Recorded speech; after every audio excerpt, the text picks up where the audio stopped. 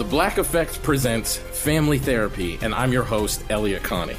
Jay is the woman in this dynamic who is currently co-parenting 2 young boys with her former partner, David. David, he is a leader. He just don't want to leave me. But how do you lead a woman? How do you lead in a relationship? Like, what's the blueprint? David, you just asked the most important question. Listen to Family Therapy on the Black Effect Podcast Network, iHeartRadio app, Apple Podcasts, or wherever you get your podcasts. I'm Tamika D. Mallory. And it's your boy, my son, the General. And we are your hosts of TMI. And catch us every Wednesday on the Black Effect Network, breaking down social and civil rights issues, pop culture, and politics in hopes of pushing our culture forward to make the world a better place for generations to come. Listen to TMI on the Black Effect Podcast Network, iHeartRadio app, Apple Podcasts, or wherever you get your podcasts. That's right. Hi, this is Kurtwood Smith. You remember me from such TV comedies as That 70s Show and That 90s Show on Netflix. I'll never forget the words that my grandfather said just before he kicked the bucket. He said, "Watch how far I can kick this bucket." People ask me where I get my dad jokes from. I tell them to listen to the Daily Dad Jokes podcast. Listen to Daily Dad Jokes every day on the iHeartRadio app, Apple Podcasts, or wherever you get your podcasts. Hey guys, we're going to be totally upfront with you. This is the most perilous time that we have ever operated in. It is so difficult just to sort through the information that's coming at us, but more importantly, to accurately report the news as a wave of censorship spreads across the nation. If you can help us out by becoming a premium subscriber today at breakingpoints.com, you will have our undying loyalty. You make us 100% censorship proof. You help us build an independent, vibrant ecosystem for media that can resist mainstream pressure. And again, guys, go to breakingpoints.com in order to subscribe. Thank you all so much. We love you and we appreciate you. Enjoy the show.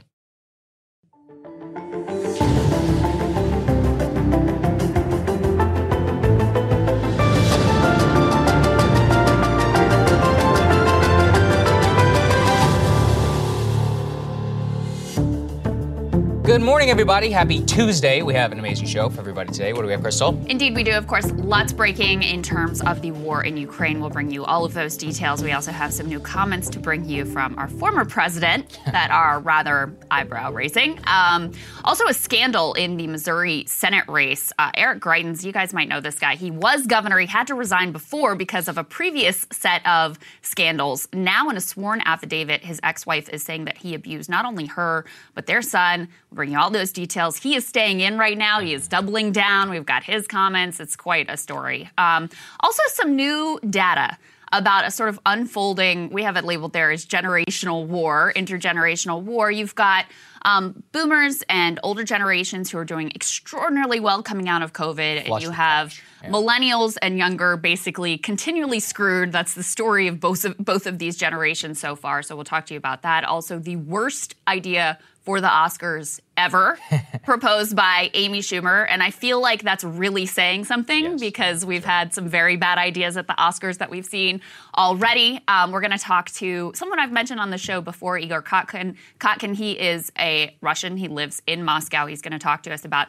the view on the ground there. There are reports of food stables running low and sort of panicked buying and those sorts of things. So we'll talk to him about what exactly is going on there. And by the way, quite courageous for him to speak to us. Yeah, I before we were talking, I said, listen, he needs to know what the consequences could be. Like, He's well aware. I won't say more about him exactly, but he's already got a target on his back. So I would just, let's all pray for his safety after he appears. Yeah, I mean, this is someone who he's proudly anti-war. Right. He's also openly gay, which in itself can be bold and courageous. In Russia, his boyfriend's already been arrested. Of course, we know the sort of laws that they've passed there about spreading what they call fake news. So he knows all of those risks, but still thinks it's important to talk to us and talk to our audience. And he's welcome on the show. Excited to speak with him. But we wanted to start with the very latest on the ground in Ukraine.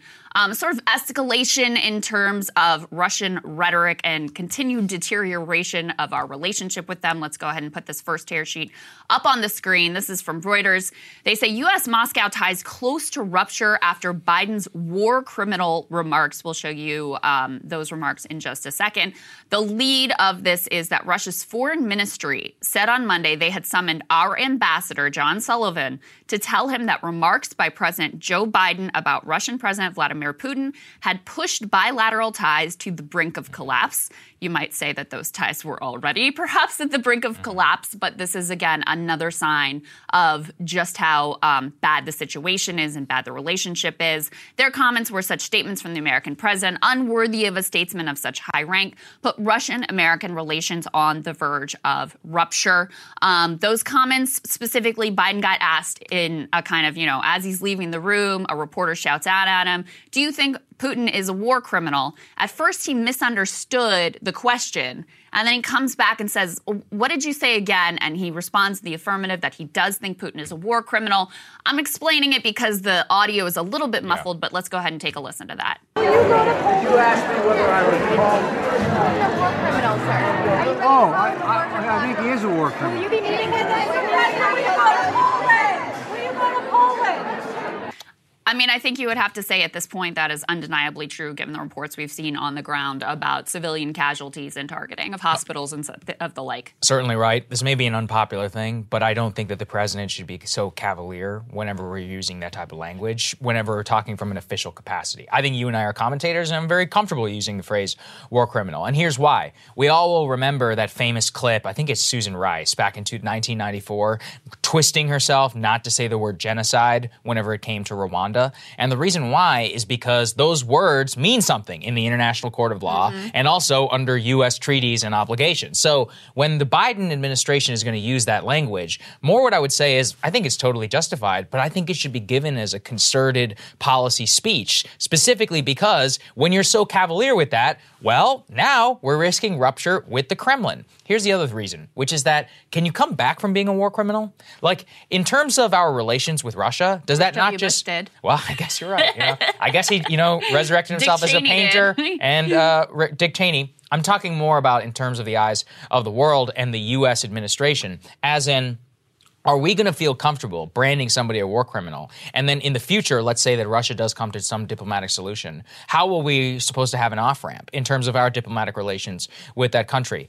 Look, I understand that this all sounds uncomfortable, but this is a nuclear armed power. This is the same reason that we have relations, and I supported Trump meeting with Kim Jong-un. I think Kim Jong-un has committed acts of genocide. I think Kim Jong-un is a war criminal in very much his own right. But whenever you have nukes, that means that you are entitled to a certain level of diplomatic recognition. So it's not even that I object to what he's saying. It's that you need to be more considered in your language and not so glibly just make that pronouncement, which carries an immense weight in international politics, which has now invited the Kremlin to possibly sever ties with the United States, which is the worst thing I think could happen at this moment. It was sort of a very Trumpian moment. Exactly. That it's just, off the cuff, shooting from the hip. Not really planned, not really strategic, not thoughtful, just sort of, in response in the moment, saying, whatever he thinks is appropriate without really thinking through, okay, this is our plan, this is our strategy. Those sort of words should only be used after you've really considered what the consequences will be both in the short term and the long term. I think that is important to say. And then, the other part of this, I made the joke about George W. Bush, but there is something to, U.S. hypocrisy on calling the leaders of other countries war criminals when, of course, we exempt ourselves from any sort of judgment and our leaders from any sort of judgment over the war crimes that they themselves have committed. So that's the first piece of this. The other thing that we found out yesterday, new revelations, let's go ahead and put Wall Street Journal tear sheet up on the screen, that we are sending Soviet air defense systems into Ukraine. We apparently had a secret program over, the length of the Cold War where we were, this makes sense, we were acquiring secretly Soviet weapons so that we could study them and figure out what their capabilities are. We still have a cache of these weapons, no telling how old they are, specifically what they are, but we learned yesterday from the Wall Street Journal that we are sending some of those systems over to Ukraine. Here's a little bit from that article. They say the systems, which one U.S. official said include the SA-8, are decades old and were obtained by the U.S. so it could examine the technology used by the Russian military and which Moscow has exported around the world. Those weapons are familiar to Ukraine's military, which inherited this type of equipment following the breakup of the Soviet Union. So in our continued quest to figure out what can we send and how can we help them and how can we bolster them, this is the very latest move that they're making. It makes sense. This is the S-300 missile system, which is a longtime Soviet one. I actually think some NATO countries have it, like I want to say it's Bulgaria, Slovakia, and Greece in terms of their leftover from the Soviet Union. It's quite an effective and air defense system. I believe it's some things that we've seen deployed in Syria and elsewhere. So it's quite effective in its use. And obviously, whenever being used also against Russian weapons, there's generally a question, too, of interoperability with the Ukrainians and what they already have, which are on the ground. So, look, this generally fits with the theme of the U.S. weapons that are being provided under the Biden administration with bipartisan support. Defensive weapons, as in javelins to shoot down aircraft, air defense system to stop, air defense systems as defense, and why the MiGs, those fighter jets, were seen as an offensive capability that could be used offensively by the Ukrainians, and why they would see that generally as a crossing of the line. So within that framework, I think it's okay. More what it is that I find the threat to cut ties the most troubling aspect of all of this, just because what we need more than anything is open lines of communication. Yeah. And this is not a popular stance to take. Everyone's like, oh, he's standing for Putin. That's not what we're talking about here, which is that we came to the brink once of nuclear war with the Soviet Union. And those two leaders, John F. Kennedy and Nikita Khrushchev, decided that the reason why they came to the brink was their inability to talk to each other, which is why the hotline was established and between those two leaders. And one of the very first things that happened when Lyndon B. Johnson assumed the office was that they installed the hotline in his office, because it was always important in order to have that line of communication open with the Russians. And in terms of us communicating, back channeling, and more, the more open ties that we have between the two countries, even at a time when Putin is absolutely committing war crimes, then it is important, though, for the United States to balance its rhetoric and see exactly what our end game is. You did your monologue yesterday on this, and I think it's very important. What is the end game of the United States? I think it should be to support Ukraine. Yeah. But let's say that they decide to pursue a peace, not likely currently, given the Zelensky's comments, given Putin's comments, and all of that as well. But let's say a year from now or whatever that they decide to do. What are our quote-unquote red lines? I think we should just support Ukraine and generally what they decide, which is what we're doing right now. But let's say that their position switches in the civilian population and more. Well, I think we should continue to do that. Yeah, the question is always, how do we create the context for peace? Right. And you don't have to say every single thing you think about Vladimir Putin right now, because it doesn't necessarily serve the purpose of ultimately being able to have that dialogue and get to peace. And, you don't accomplish anything by rhetorically calling him a war criminal. So I think those are all good points. In terms of what is happening on the ground, yesterday we brought you, there's this concerted sort of narrative effort to push out into outlets from, Axios, the Washington Post, New York Times, that the war is at a stalemate. Mm-hmm. And in fact, in, 2 of 3 of the fronts that Russia has been pursuing, they are sort of stymied. But they do continue to make some gains. The very latest is there's been additional shelling in Kyiv. There was a mall that was bombed in Kyiv. Of course, this is horrendous for the residents of that city who are still there and also the ones who have fled. And then let's go ahead and put this next piece up on the screen. Russians have made significant advances into Mariupol, which is, it's a key area. It's one that has been under siege for quite a while now. People are really suffering in terms of, humanitarian situation. No heat, no food, no water, no electricity. They haven't been able to establish humanitarian corridors. And so Russia basically gave Ukraine this not very good faith offer of, hey, we're going to allow 2 safe corridors out of Mariupol, but you have to surrender.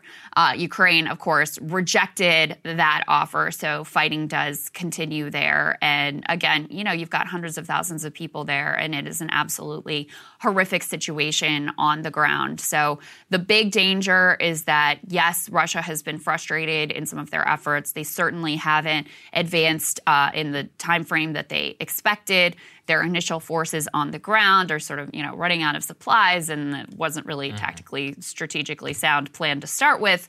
But the question is, all right, how are they going to escalate? What are they going to pull out of their arsenal to go ahead and advance their claims, which will probably be more brutal for civilians? Excellent. Yeah, and that's part of the thing we tried to emphasize yesterday. It's not that it isn't true in a colloquial sense that the Russians have been stymied and have been kind of basically caught in their inability to move forward with currently what they have. But that isn't necessarily a good thing. And when we consider what it means to win, both sides now are in a belief that they are winning, at least in some form. With the Russians, they just have the capability to bring immense amount more power to bear. At the same time, they're not in a total war economy just yet. They still have to balance their domestic population. They have people like Igor Kotkin, who we'll be speaking to later in the show. So they also have domestic constraints, and they are the invading army, which means that they're generally at a disadvantage, supply lines, all of that. But they still have a tremendous amount of military power, and especially in terms of what we see, if this turns into a total war type of attrition, then it's certainly the benefit is on their side. So let's all just hope that there is some sense in the Kremlin sometime soon in order to bring about peace or to fold, although that is generally pretty unlikely. Yeah. Which is just unfortunate because it just means hundreds and thousands of people are at risk. I mean, it really is not an exaggeration.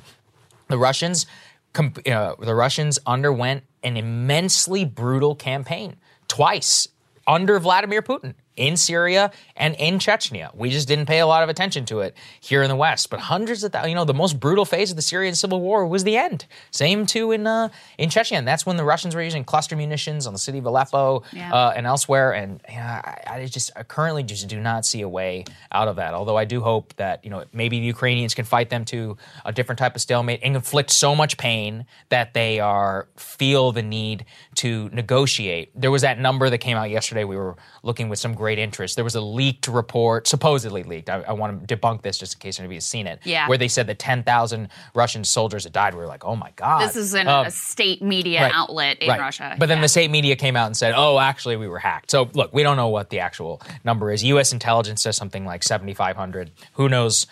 If that is true, though, remember this. In the, I think, 11 years of fighting of Soviets in Afghanistan, they only lost 15,000 people. That's their number. So if it is 6,000, 7,000, they've already exceeded the entire U.S. war in Iraq in number of casualties and are now going to territory where they haven't lost that many soldiers in combat in a long, long time. Yeah, well, in Afghanistan, Afghanistan was not nearly as precious to the Soviet Union as Ukraine is to Russia.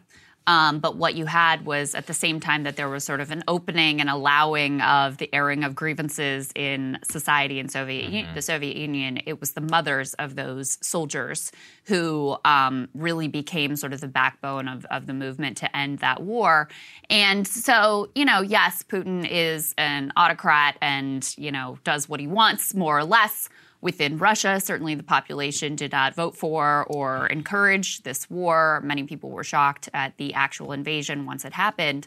But he still faces domestic political pressure and his own considerations and is certainly a student of history and understands where those pressure points ultimately lie.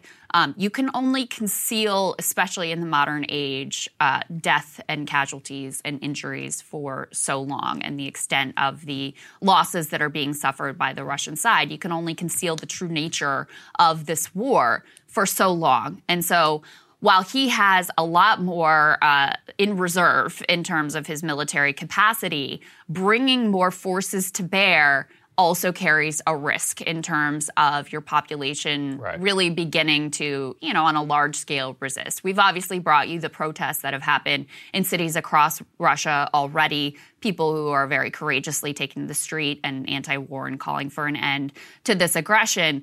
But I think it would be fanciful to imagine that that's even a majority of the Russian population at this point, just because the propaganda web that he's weaved is so thick.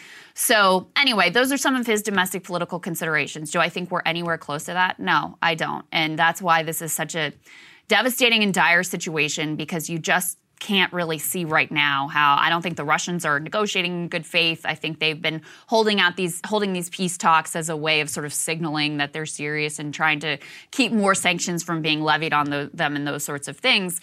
And the Ukrainians really believe that they're in a position to actually win and not have to concede anything at the negotiating table. And I just don't think that that is a realistic scenario. So that's where we stand right now. There we go. So that's the update in terms of what's happening there. Let's go ahead and move on here to a important and possibly troubling warning from the United States, which is that the U.S. cybersecurity advisor took the White House podium yesterday to say that there is an increasing likelihood, according to their intelligence, with the claim that they are seeing increased signs of a possible Russian cyber attack on the United States. Let's take a listen. We are reiterating those warnings, and we're doing so based on evolving threat intelligence that the Russian government is exploring options for potential cyber attacks on critical infrastructure in the United States. So there you go. There's a warning there from the administration. Let's go ahead and put this up there. It was in the context of an official statement from President Biden. And here's what he says, which is that from day one, my administration has worked to strengthen our national cyber defenses. My administration will continue to use every tool to deter, disrupt, and if necessary, respond to cyber attacks against critical infrastructure. He gives a warning there to the private sector companies to harden your cyber defenses immediately. And in the first paragraph, which is the actual warning, he says, quote, I have previously warned about the potential that Russia could conduct malicious cyber activity against the United States, including as a response to the unprecedented economic costs that we have imposed on Russia alongside our allies and partners. It's part of Russia's playbook. Today, my administration is reiterating those warnings based on evolving intelligence that the Russian government is exploring options for potential cyber attacks. Again, you take that for what you will, but it is important. And given what we do know so far is that, the U.S. intelligence warnings about what the Russians might or might not do were on par, generally true, although there was some parsing important things to be done. And the president reiterated that when he was speaking to the Business Roundtable, a bunch of billionaire lobbyists here in D.C. Wonderful. Let's take a listen. And now Putin's back against the wall. He wasn't anticipating the extent or strength of our unity. And the more his back is against the wall, the greater the severity of the tactics he may employ. We've seen it before. He's run a lot of false flag operations. Whenever he starts talking about something he thinks NATO, Ukraine, or the United States is about to do, it means he's getting ready to do it. One of the tools he's most likely to use, in my view, in our view, is cyber attacks. They have a very sophisticated cyber capability. I've had, as they say in southern Delaware, where they are very religious, we've had an altar call, he and I, on this issue. We've had a long conversation about if he uses it, what would be the consequence. But the point is that he has a capability. He hasn't used it yet. But it's part of his playbook. And I've warned about the potential for Russian conduct to malicious cyber activity. So there was the warning from President Biden, Crystal. Actually, we didn't have that within there just because, let's just say, the president rambles, and it's hard enough in order to cut it correctly. He actually confirmed something we talked about yesterday, that Russia had used that hypersonic missile in Ukraine. Here's what he said, quote, as you all know, it's a consequential weapon. It's almost impossible to stop it. There is a reason they're using it, essentially confirming that it was a strategic warning against NATO. Yeah. By the way, I did misspeak. It's not faster than ICBM, but it's faster than a typical cruise missile. So I apologize to all the military geeks who got very upset at me. Okay. Also, it does not go a mile a minute. It goes a mile a second. So if you guys are all happy, yes, we've eaten our crow. Listen, if we, the amount that we speak on this program, sometimes we're going to mangle our words. You try doing it That's just 2 hours happen, a day. Okay? Anyway. All right, so a couple things that I think are noteworthy here. First of all, I tried to do some investigation into exactly what the cyber attack capabilities of the Russian government are. Of course, no one knows exactly, but it has been surprising that there haven't been cyber attacks really significantly to date. Right. Because this is something that we've been expecting for a while, especially given how quickly we ramped up escalations in terms of our economic warfare. And we do know that following Russia's 2014 annexation of Crimea, there were a pair of attacks in 2015 and 2016 that took out power in parts of Ukraine, albeit it was a relatively small scale. And then we've also seen the things that Russian-aligned hackers have done, the sort of ransomware where you freeze somebody's system and then you demand some payment in Bitcoin or whatever. So we've seen those sorts of things from Russian Kremlin-aligned hackers. So those are the sorts of things that may be possible and potentially beyond that. The other thing that I thought was noteworthy in both his comments and the White House statement is he made sure to point out most of America's critical infrastructure is owned and operated by the private sector. Yep. And critical infrastructure owners and operators must accelerate efforts to lock their digital doors. This is actually a major issue, and you all are probably familiar with it as consumers. How many times have you gotten messages from this or that company that your data has been compromised? Because our legal system really doesn't penalize companies significantly for not having adequate cybersecurity in place. So we've created, this is yet another sort of vulnerability that has been created by deregulation and privatization. Number one, basically what the government can do here is ask private business owners, please do your best because we're vulnerable right now. And number two, we don't have it's all been privatized, so it's in the hands of the private sector. And then we don't have the regulatory regime to make sure that those critical infrastructure pieces are really secure to start with. So yet another vulnerability created by some of our neoliberal policies over the last few years. The problem with that, exactly, is I'm not even necessarily opposed privatization, but whenever it comes to the actual regulatory framework, you especially have to have the ability for the state in order to guard against it when you have a critical supply line like electricity. That seems kind of important. Mm-hmm. So whenever it comes to the grid, and I'm not saying that doesn't exist, the Department of Homeland Security and these people do have units and all that, but it's generally advisory rather than mandatory. And in terms of the ability for the government in order to actually full-fledged take over, based upon what I have read, it's complicated. The other thing that always scares me about cyber war is we spent an inordinate amount of time in graduate school talking about what the rules of engagement in cyber war are, as in what can invite a traditional, conventional military response if the initial action is cybersecurity. And really, nobody knows, which is that we've tried over the last decade or so in order to come to a consensus. Pretty much what I understood is that an attack on critical infrastructure, a la taking out the electricity grid, would be treated in the same way that if you were to drop a bomb on a power grid, which is that it would then invite a similar typical, it's not just act of war, it would invite a conventional military response with a bomb, not necessarily a cyber, but not necessarily a cyber attack, as in the end result and the effect of the attack is what would be considered. Similar in loss of life, similar in terms of financial, but that's actually where there is a lot of gray area. For example, if the hacker took over the New York Stock Exchange and zeroed out the accounts, a la Bane in the Dark Knight Rises, well, now what? Because now this is a really gray area, which is that, well, then it didn't technically bring down the grid.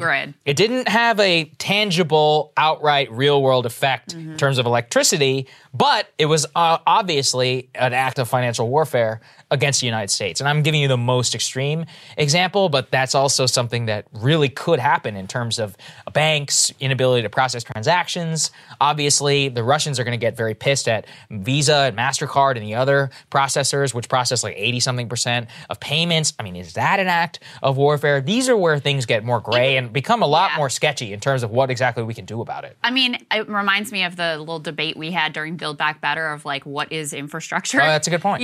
Because there's certain things that it's really clear, right? Like roads, bridges, the electric grid, these things are critical infrastructure.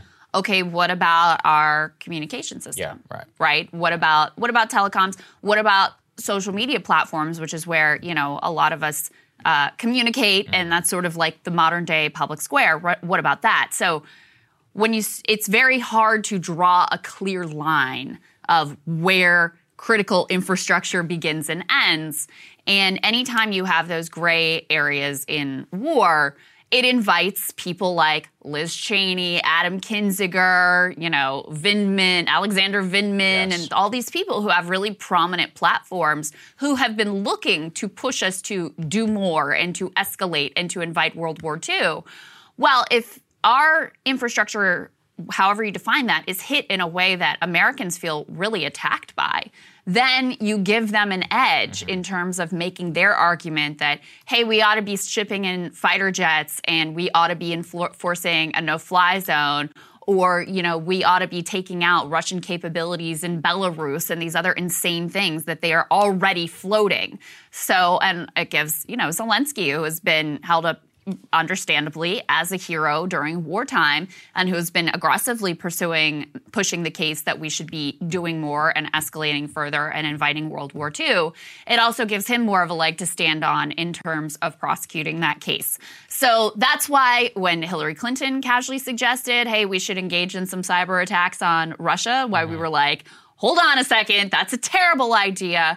But that same response could be invited from our side if Russia engages in those types of attacks against us. Yeah. So something to be very, very wary of. 100%. And this is all this is why this era was why we spent a lot of time on it when I was in school, because the gray area is exactly where miscalculation happens and war can escalate. And unfortunately, we may find ourselves in that area. So let's all just, keep an eye on what's happening, and also looking at the exact definitions that the Biden administration has used. Yeah. Here they use attack. That's good. And now whenever they start to use war and other things, that can invite conventional military response, and that's when we should all start having the debate and really trying to parse exactly how the government is thinking about it. Yeah, indeed. Okay, let's go ahead and move on to the former president, which is kind of hilarious, which is Trump continues to show us that he has a completely rudderless worldview, which is just absolutely, in some ways, it can be good. In this ways, it's bad. So he appeared on Fox Business Network with Stuart Varney for a long interview, and he was pressed on what exactly he was going to do differently if he was the president in Ukraine. And the results may not surprise you, but they will shock you. Let's take a listen. But let me press you again on what extra military help you would give to the Ukrainians. You say you want to do more than just the MiG jets or the Javelins. Yeah. What more? Well, I think the drones are just as effective as anything nowadays. I mean, they make drones today. We have drones that are just as effective as just about anything in the air, anything you can do in the air. And you can do drones, plus they give back tremendous amounts of information. And the information leads missiles right to whatever the hell target they are. And you don't have to shoot them from Ukraine. So therefore, you're being neutral. It's so ridiculous. Look, Stuart, when he goes in and he kills thousands of people, are we going to just sit by and watch? This country will be, in 100 years from now, they'll be talking about what a travesty, what a horrible thing this is. Okay, so if I understand what he's saying there, he's saying, well, A, he's using a very conventional war talking point. Are we just going to sit by and watch? It's actually more complicated than that, Mr. President. A man who used to have his finger on the nuclear button. But second, did he say, and I want to make sure I heard this correctly, that we could use drones not fired from Ukraine? So essentially what he's saying is that U.S. drones, possibly flying in NATO airspace, would then launch weapons against the Russian military, which would, of course, be an act of war. This is on par with the idiocy that we saw from him and Sean Hannity, that we should simply use our planes but paint Chinese flags on them in order to confuse the Russians and say, oh, and then invite them to go ahead and bomb China, because apparently that's how dumb that these people think that we are. Look, on the one hand, you could look at it as funny. On the other, the guy was literally president, and he's very likely to be our next president. So on that side, I'm a little bit troubled about what he has to say here. It's very troubling. Yeah. And there are two people that I'm really grateful aren't president right now, and that is Donald Trump and Hillary Clinton. Because both of them have had some really terrible ideas about what we should be doing right now. And, Stuart Varney, credit to him, because this is the thing with Trump. He asked the question, Trump doesn't answer, we should do more, and then pivots to some other whatever thing he wants to talk about. And then he had to go back to this like 3 or 4 times to finally elicit some kind of direct response. And by the way, if your idea is like, well, we should be providing drones, they're already providing drones. So it's not clear that he understands what's already been done. It's not clear that he has good ideas about if we were going to escalate further. And I do think that this rhetoric of like, are we just going to sit by and do nothing? That was exactly what Richard Engel said at NBC that he was rightly dragged for, because, you know, the alternative then of sitting by and doing nothing, it's very casual way of phrasing this, because the alternative of escalating further obviously leads you to direct confrontation with a nuclear power and potentially World War III. So Trump is just seizing on this, you know, this sort of Republican partisan sense of Biden should do more and he's not strong enough and he's not being a leader. But when he's pressed at all about the details, he basically has nothing to say. And that's, you know, a very revealing moment. No, absolutely. This is why let's go ahead and piss off all the MAGA people. I have no confidence that Trump would have ever withdrawn from Afghanistan. Everybody says, oh, he was going to do it better and more strongly. Yeah, I watched him 4 years in office, and every single time he got bamboozled by the generals who told him, oh, just a little bit longer, or, oh, well, if you withdraw, it'll be a total disaster. And he was cowed. And here, it's the same thing. He shows that at the end of the day, all Trump cares about is the pressure from the media. And whenever pressure against the media is on the wrong side of public opinion, he says, screw you. But whenever it's on the right side, or possibly in a very gray area side of public opinion, he's very much willing to insert himself and side with them. And so that's what we find here. He has no more in terms of principles whenever it comes to international politics.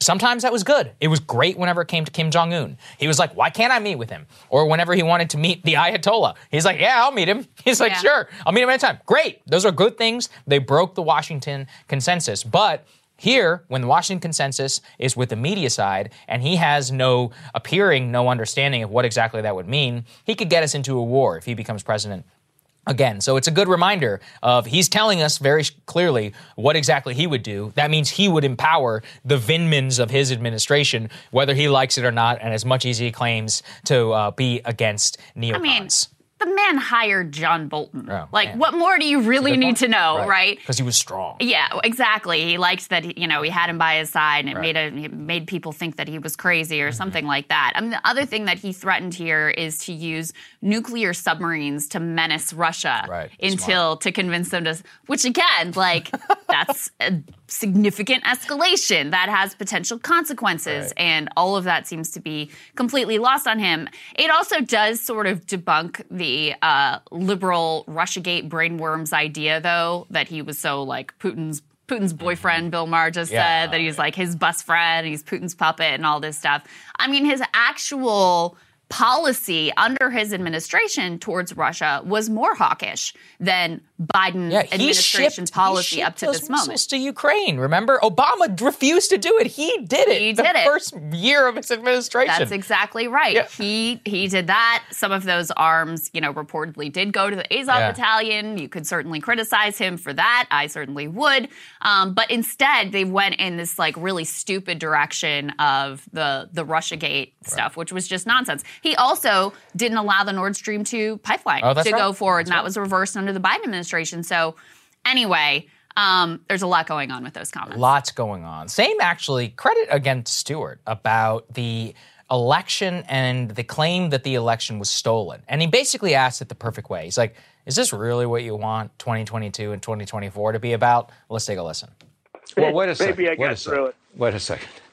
If we go into 2022, the elections, and 2024, and you're still looking back to the election of 2020 and saying that you really won, I don't think that's very good for you or the Republican Party. You want to comment on that?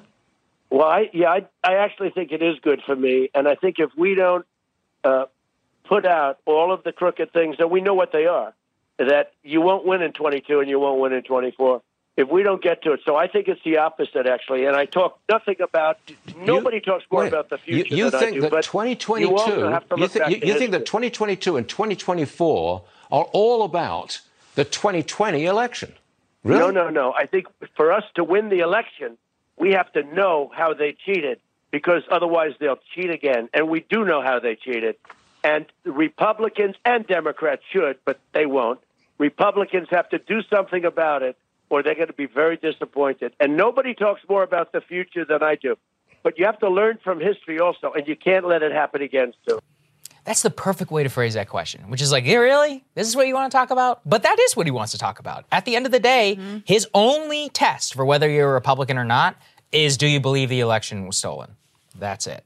Now, does that sound like something rooted in principle? And look, maybe I sound like a boomer, but when I look and I see that, I see exactly how the Republican Party lost in Georgia. Also, they're probably going to win in the midterm elections. But if the entire 2024 election, the central pitch from Trump is the election was stolen, why would anybody vote for that? At the same time, even if they do, let's say all the cultural grievance, people are willing to look past that. It would animate a lot of people on the other side, as it did with Democrats in Georgia, to come out and vote. It reminds me of, I think it was the day before the election, the Trump campaign surrogate was on Rising, Steve Cortez, and he was arguing with me about Charlottesville, about very fine That's people. right, yeah. And I stopped him and I was like, Steve, it's 2 days to the election. I was like, this is really what you want to talk about?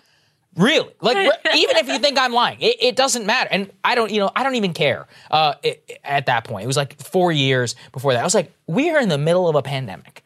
There's an economic crisis. You're running for re-election for president of the United States. I'm like, this is what the hill that you want to die on? Charlottesville, but that's the very truth. fine people again. That's actually the truth. That's all that drives these people. Well, and that's why they're so utterly useless whenever they do come into power. So I give Varney less credit than you do on this particular pressing of Trump, because the thing is, if you actually genuinely believe the nonsense that the presidential election was stolen, well, that is a big deal. Of course, you are going to fixate on that. I mean, you know? Sure. And so I think people are trying to strike this middle ground. You see this a lot on Fox. You see it with, like, the Glenn Youngkins of the world of wanting to be like, well, let's focus on election integrity which kind of gives a wink and a nod to the stop the steal nonsense, but doesn't go all the way there. Or you see this line where they're too afraid and too cowardly to actually say, the election was not stolen, shut the F up, and let's move on. Instead, they want to say, well, is this really what you want to focus your time on, without actually going there and saying, this is ridiculous. You're just straight up lying. You're fleecing your own followers. You're distracting the country. This is bad. Stop. So I give him less credit on his direction here. But the rest of your analysis is 100% correct. And we're already seeing, even though, yes, Republicans are poised to do well in the midterms through no doing of their own. Mitch McConnell has 100% the right strategy of, like, don't say anything, don't do anything, don't run on anything, just let the Democrats hang themselves. That's going to work out very well for them, likely. But you already see the signs of how this is going to damage them. We're about to talk about Eric Greitens, who is, scandal-plagued, and reportedly Trump was very close to because of Stop the Steal. Because of Stop the Steal. Yeah. You see this down in Alabama, Trump backing Mo Brooks just because of the same stuff. You see in Pennsylvania, there was a Republican candidate who already had to drop out of the race due to domestic violence allegations, who had been backed by Trump, again, because of Stop the Steal. So there is a little bit of a Tea Party era dynamic, or you could think of like a Roy Moore type dynamic of them lining up behind candidates who might be like the only person possible who could lose the seat in that state because they're willing to say the thing on Stop the Steal. And it is sad, because there were elements of Trump's campaign in 2016 that there was something real to. The talk about trade obviously struck a nerve. Right. Sort of upended Washington consensus. That was really important, talking about shipping jobs overseas, deindustrialization. Like, those were important conversations, and that's not who this is anymore. And ending the wars. I mean, that was another important part of it.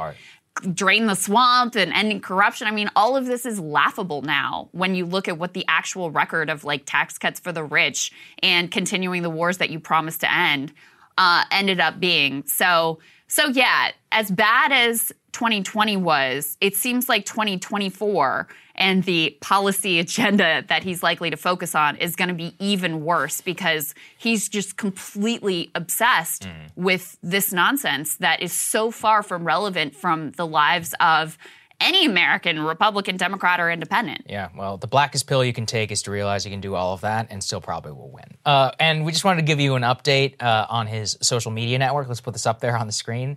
He hasn't posted on his new Truth Social website since it actually soft launched on February 21st. So not sure exactly what he's waiting for. Hold on. I have a personal update on this because you guys will remember as a little journalistic endeavor, I signed up for Truth Social. And even though you told me I should delete the app from my phone, which I'm sure I should do, no way should I did not actually remember to do that. So it's still on my phone. And I just checked. It says I'm still 240,541st in line. That's my wait list number in order to actually get onto this damn network. Not that I really am interested in being there anyway. So well, we'll keep going really, really well, seems like. I mentioned Eric Greitens. Let's get to what is going on here. You guys might remember this dude. Right now, he's running for Senate in Missouri in the Republican primary. He's the former governor of the state. And he previously resigned in scandal. The thing that you likely remember is that he was accused of blindfolding and tying up a woman he was having an affair with and taking a picture of her naked to use as blackmail to keep her from talking about the affair. Yeah. While he was the governor. While he was governor. That's probably what you remember is those allegations. But I actually think what he really resigned over was that there was an investigation into corruption and campaign finance law breaking within the, Republican-held Missouri legislature that was very likely to lead to his impeachment. Mm-hmm. So not only are there horrific claims of violence and abuse and blackmail out there, but at the time he also resigns because he's about to be impeached over corruption and misuse of a nonprofit donor list for campaign fundraising and those sorts of things. So that's Eric Greitens. So a little bit of time passes. He decides this is his moment to make a comeback. He leans into, all of the right sort of MAGA-based rhetoric about stop the steal. He's very aggressive about hating Mitch McConnell and these sorts of things. And now we have new revelations, which are even more, or I should say allegations, which are even more shocking than the last allegations. And this is based on a sworn affidavit from his ex-wife about his abusive behavior during the course of their marriage. Let's go ahead and put this AP tear sheet up on the screen. The headline here reads, ex-wife accuses top Missouri GOP Senate candidate of abuse. I'm going to read you a bit of what she says here, so just hang with me because I want you to have the details of what she is alleging. She says in this sworn affidavit, prior to our divorce, during an argument in late April 2018, Eric knocked me down and confiscated my cell phone, wallet, and keys so that I was unable to call for help or extricate myself and our children from our home. She also says, I became afraid for my safety and that of our children at our home. Behavior included physical violence towards our children, such as cuffing our then 3-year-old son across the face at the dinner table in front of me and yanking him around by his hair. In 2019, she says, one of her sons came home from a visit with his dad with, quote, a swollen face, bleeding gums, and loose tooth. He said dad hit him. However, Eric said they were roughhousing and it had been an accident. That tooth eventually had to be removed. At another point, Eric Greitens purchased a gun, she says, but refused to tell her where it was. He threatened to kill himself unless I provided specific public political support. This was during his last series of scandals. The behavior was so alarming, she wrote, on 3 separate occasions, multiple people other than myself were worried enough to intervene to limit Eric's access to firearms. I started sleeping in my children's room simply to keep them safe. In another incident, Greitens made a reference to the fact he had the children and she didn't, sort of implicit threat there, while trying to persuade her to delete emails she had sent to the family therapist seeking help. Eric threatened to accuse me of child abuse if I did not delete the emails and convince the therapist to delete them. He threatened to come to the airport and have me arrested for kidnapping and child abuse, saying that because of his authority as a former governor who had supported law enforcement, the police would support him and not believe me. So these allegations run the gamut from direct violent abuse of his wife and of his kids to extreme threatening behavior and manipulation. So extraordinary claims here being made. Again, this is part of their divorce settlement and court filings. This is a sworn affidavit from his ex-wife. And, the reality is, prior to these revelations, Greitens was actually leading in the polls and likely to be the Republican nominee. Let's go ahead and put this up on the screen. This is according to a Trafalgar Group poll, which has been fairly accurate for Republicans and was more accurate than we expected in the presidential election. They had Greitens at 30.5%, Eric Schmidt in second at 23%, and Vicky Hartzler, who has been endorsed by Josh Hawley, who's sort of like a relatively longtime rival of Greitens, no love lost between the two of them, is at 16%. And as we referenced before, let's go ahead and put Politico up on the screen. Trump was reportedly maybe about to endorse this guy. Now, this is a report from Politico. They say that Eric Greitens sort of trashing McConnell led to Trump being interested in maybe endorsing him. This in spite of the fact that previously he had reportedly made some disparaging comments about Greitens because of the prior scandal. And I just have to read you the kicker on this article, which is just from like 2 weeks ago. They talked to some sort of like Republican analyst pundit type. At the very end of the article, she says, I'm like, what are you going to attack Greitens on? Everything he's ever done is out there and been out there. So I'm not sure their theory is good. I'm not sure they can take him down. What are you going to tell people about him that they don't already know? Come on. I think that the reason this pairs so well with what we just previously talked about is that it's not an exaggeration to say that Greitens built his entire post-scandal career on Stop the Steal. Yep. This guy was constantly on Twitter, on Steve Bannon's show, talking about the election was stolen, we're going to challenge the results. He's one of the most naked political operatives.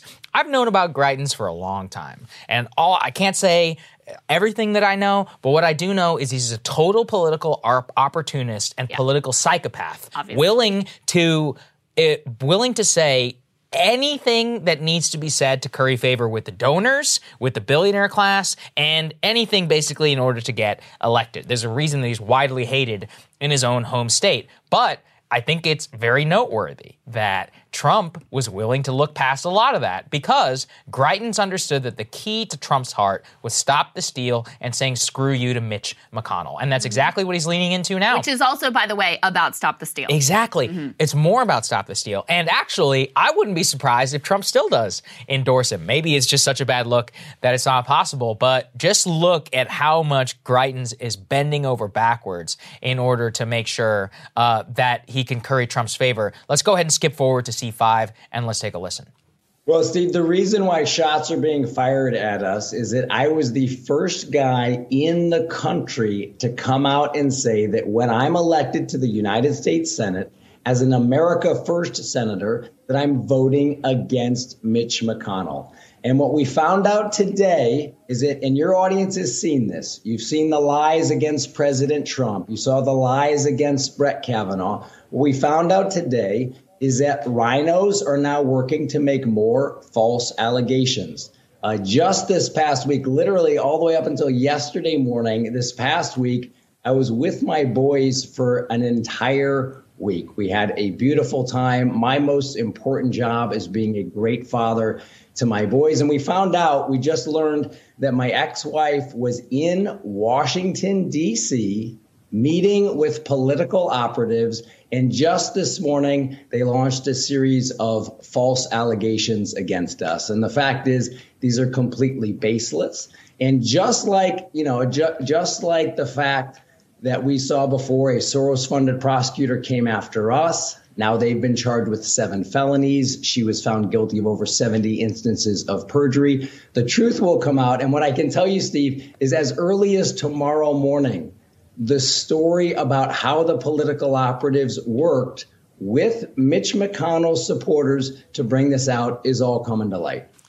Well, it is today morning, and haven't seen that story yet. Wow, apparently he follows me on Twitter. I just realized that, so creepy. That's kind of creepy. Sorry, Eric. That guy makes my skin crawl, for real. So anyway, whenever I look at all of what's happening here, it's a very important lesson, too, also in terms of the MAGA machine. I mean, Steve Bannon has been willing to platform this guy for months on War Room. To be fair, he platforms a lot of cranks like Josh Mandel and many other people because they all want to reach his audience. But he has been de facto pushed and endorsed by a lot of people for completely just sucking up to Trump based on Stop the Steal. That's all it takes. You can be accused of some terrible behavior by several different women. And look, obviously believe in due process and all of that, but the guy has a proven track record and an admitted adulterer.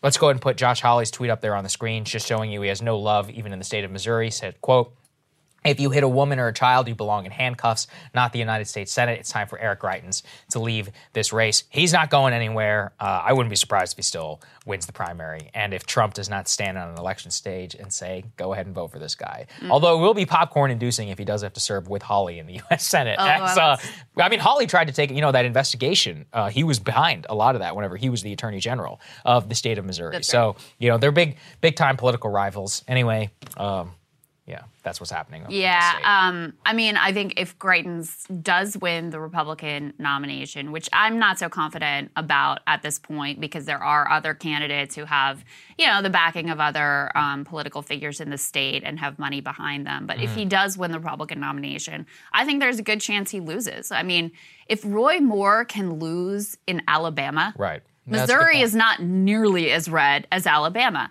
And frankly, we've interviewed Lucas Kunce on this show. He's running for the Democratic nomination. And I think he's running a very effective campaign. It's, really like rip-roaring populist, leaning into the right issues. So, and polling even before this scandal, Republicans were nervous about Greitens being the nominee because the polling had the Lucas Kunce and the other Democrats really close with him already, even without these latest allegations. So I do think that there's a good chance that if Greitens is the Republican nominee, he could lose. He could manage to lose in the fall, even though that should be, it should be an absolute gimme for the Republicans.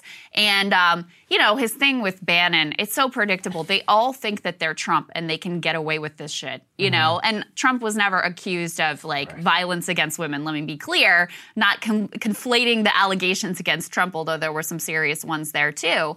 But, they all think that they can just say, it's the liberals and it's it's political operatives and it's Mitch McConnell's people and it's all a conspiracy. That may work with some portion of the diehard MAGA base, but with the broader, your normie Missouri voter, I don't think so. I think that's a good point. And it just reminded of Todd Akin, who lost in that squeaker of a race back in 2012. Legitimate rape. Legitimate rape, exactly, with those comments, which put Claire McCaskill in the Senate for another 6 years. So it is certainly possible. Well, here's the other thing you may look for, because Claire McCaskill helped to make Todd Akin the nominee. Democrats spend money to bolster Akin in a very clever way. Basically, I think the ads painted his other opponents as not sufficiently conservative enough or something like that, not Tea Party faithful. That was that was the political moment at the time. So they're spending helps to bolster Todd Akin, knowing that he is damaged goods in terms of a candidate.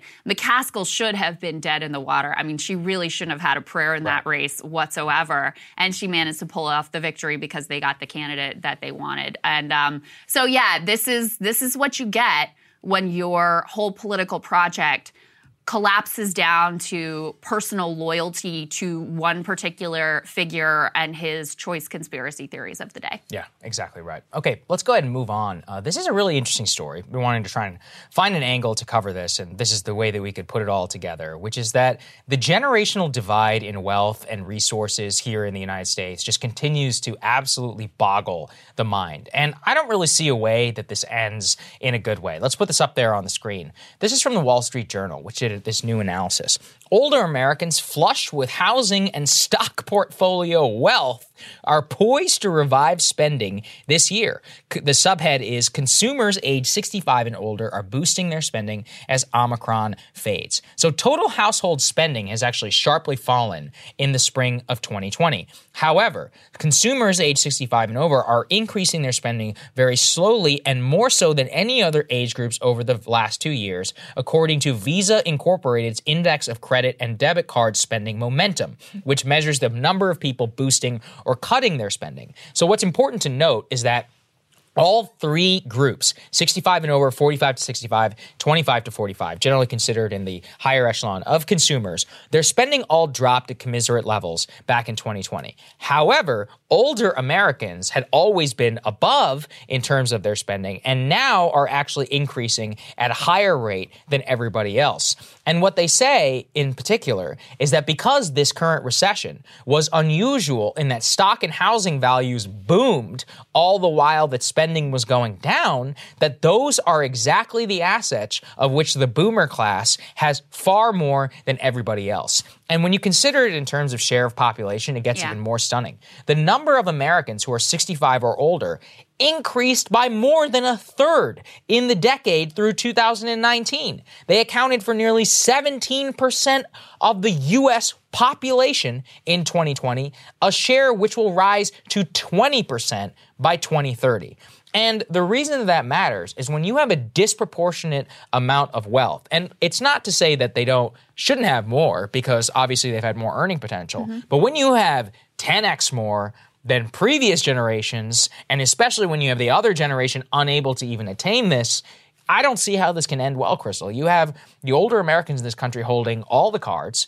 People have been contacting me, friends who are in a financial situation to purchase property. They're willing to put down 20%, but they are unable to compete because many of the boomers that are also buying property, who are downsizing, actually, and while these people are trying to get, their first house, they're offering straight cash. I mean, how are you supposed to compete? And the reason they're able to do so is because of their stock portfolios or because they'd sold a previous property and are cash flush in a way that the younger generations just simply have no complete ability to compete whatsoever. Yeah, listen, if you are already an asset owner, you are doing phenomenal. And if you are a wage earner, you are getting screwed. Yeah, you're getting screwed. And since, and we're about to get to some of this data, since millennials have been significantly delayed as compared to prior generations and in being able to acquire any assets, most importantly, a home, that means that they are completely left out in the cold.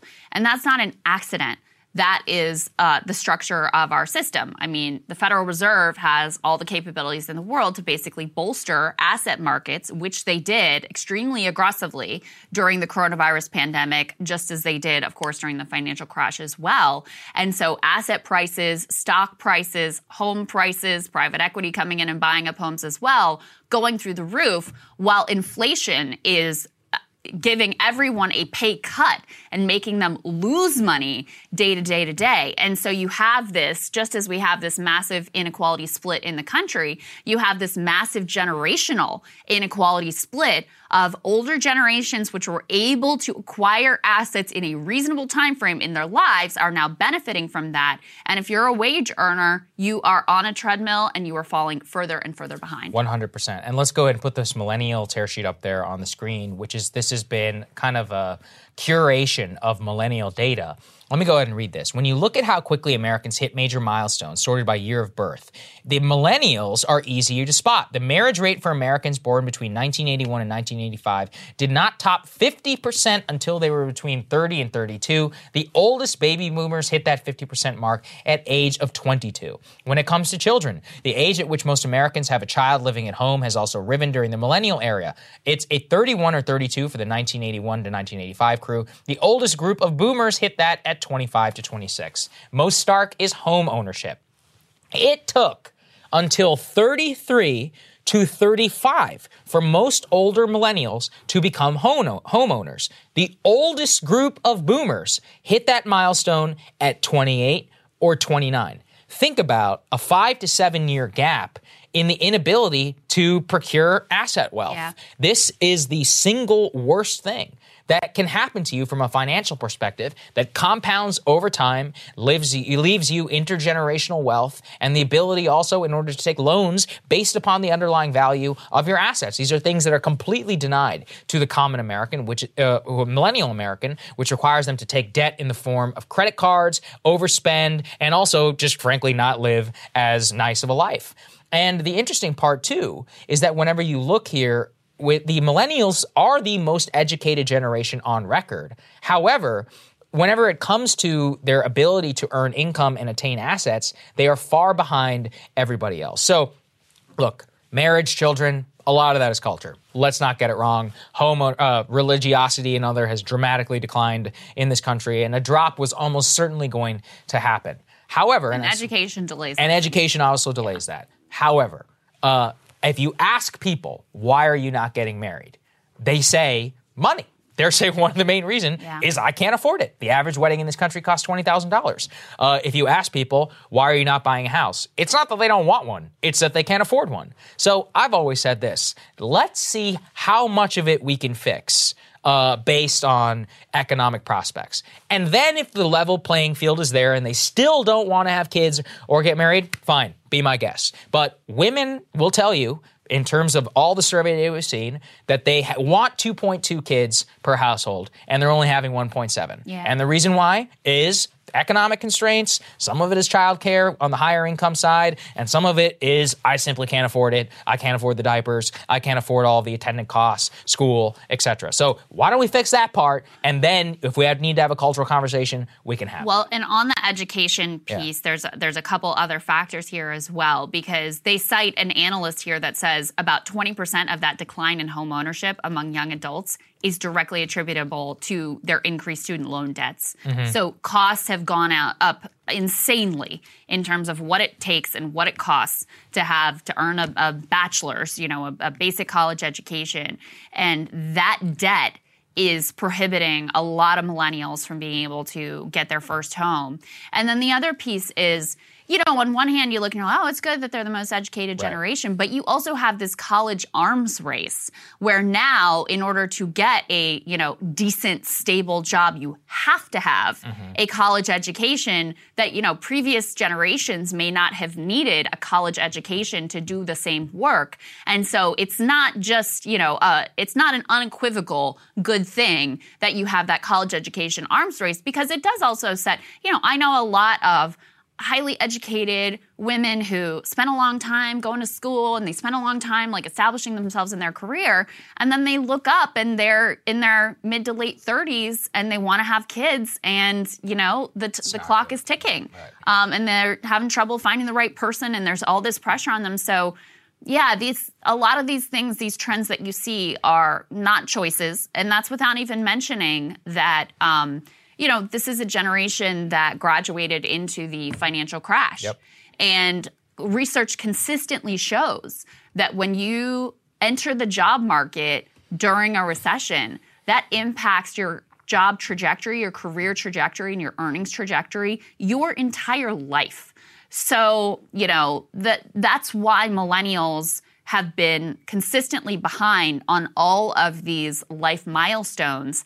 And the fact that they're unable to enter the class of asset owners puts them on a wildly different track than what their parents and grandparents were on. And it also, there's other factors like, prior generations, you got a job, it was stable, you got health care, you got benefits, you got a pension, you were there, you knew what it was, and you were sort of settled for life. With this generation, it's gig work, it's precarious, nothing is guaranteed anymore. And what's interesting, too, is that they cite a economist study from 2010 of the long-term large negative effects of graduating in a worse economy and the long-term consequences that can have on you as an earner for your entire life. So simply just graduating in 2008 was enough to offset some of your wages and earning potential by 10 to 20%, depending on what exactly their education and skill attainment was. Compare that to the boomers who had the prosperous years of the late 80s and the entire 90s. I mean, you'd have to be an idiot in the 90s to not make money in the stock market.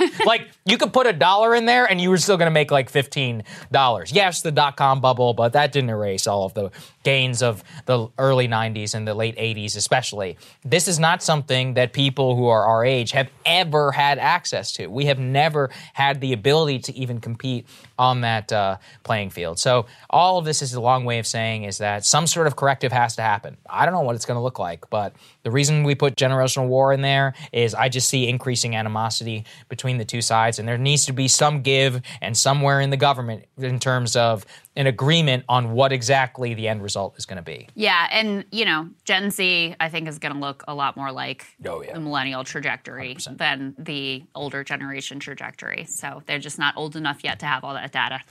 Okay. Cringe warning alert. Yes. The fun block, the media block. Here we go. Yeah. Okay. Amy Schumer has just offered up what might be the worst idea in Oscars history. Okay. I don't think that's really hyperbole. Let's go ahead and put this up on the screen. She wanted to get Zelensky to appear at the Oscars. She says, I actually pitched, I wanted to find a way to have Zelensky satellite in or make a tape or something, just because there are so many eyes on the Oscars. I'm not afraid to go there, but it's not me producing the Oscars. Sagar. There is so much to say about this. First of all, you've got the whole Zelensky thirst direction of liberals who have, this is their new icon, and they'll hear nothing bad about him, nothing about some other side, corruption and these other things, the banning of political parties, all of that sort of stuff that's going on. So there's the Zelensky thirst part of this. And then there's the, out of touch, rich, white woman celebrity angle of it that is just this guy's fighting a war right now, right? What makes you think that he has time or mind share to give to your little Hollywood party here? Yeah, I actually would submit that the worst thing that could happen to the Ukrainian cause is to itself become allied with the Hollywood elite. That's not what you want in this country, considering how hated they are. And that's why I would find this objectionable, which is that, and somebody sent me a hilarious tweet on this. They were like, imagine learning about the war in Ukraine from the Oscars. I think we have that tweet, guys. Yeah. We can throw let's go ahead and put that up there on the screen. I think, Give this person credit. Give this person from Ben Dreyfus, E3, please. Yeah, imagine being the person who learned about the war in Ukraine from watching the Oscars. And it's and then what?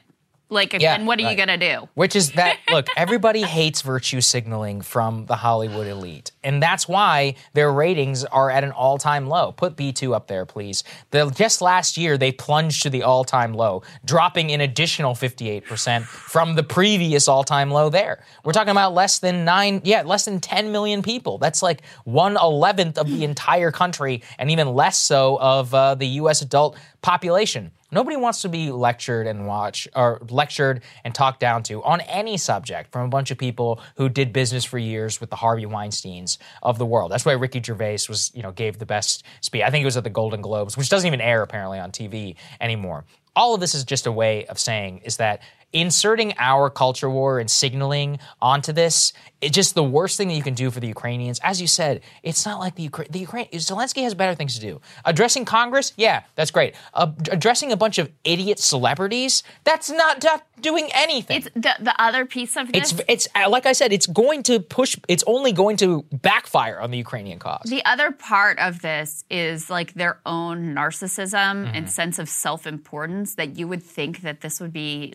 something that he should do or a good use of his time. That's what I think, yeah. There's also something to your total lack of connection with what war actually is. It's not, it's not some sort of glamorous cause for celebrities to let's just bring this guy in who's literally in the middle of a war right now in Kyiv to inform the people or to virtue signal in the ways that we would like. So anyway, this landed like a stone. Yeah. And clearly she floated this little idea to somebody at the Oscars and they were like, no. Yeah, she was met with wide ridicule on all of this. I think... From all corners, by the way. Yeah, from all corners, from the right, from the left. This was a real bipartisan coming together moment. Even apparently the people who are within it. I think it just goes to show us that when we have these people and we allow foreign affairs to get dictated by our culture war, it's the worst thing that can happen.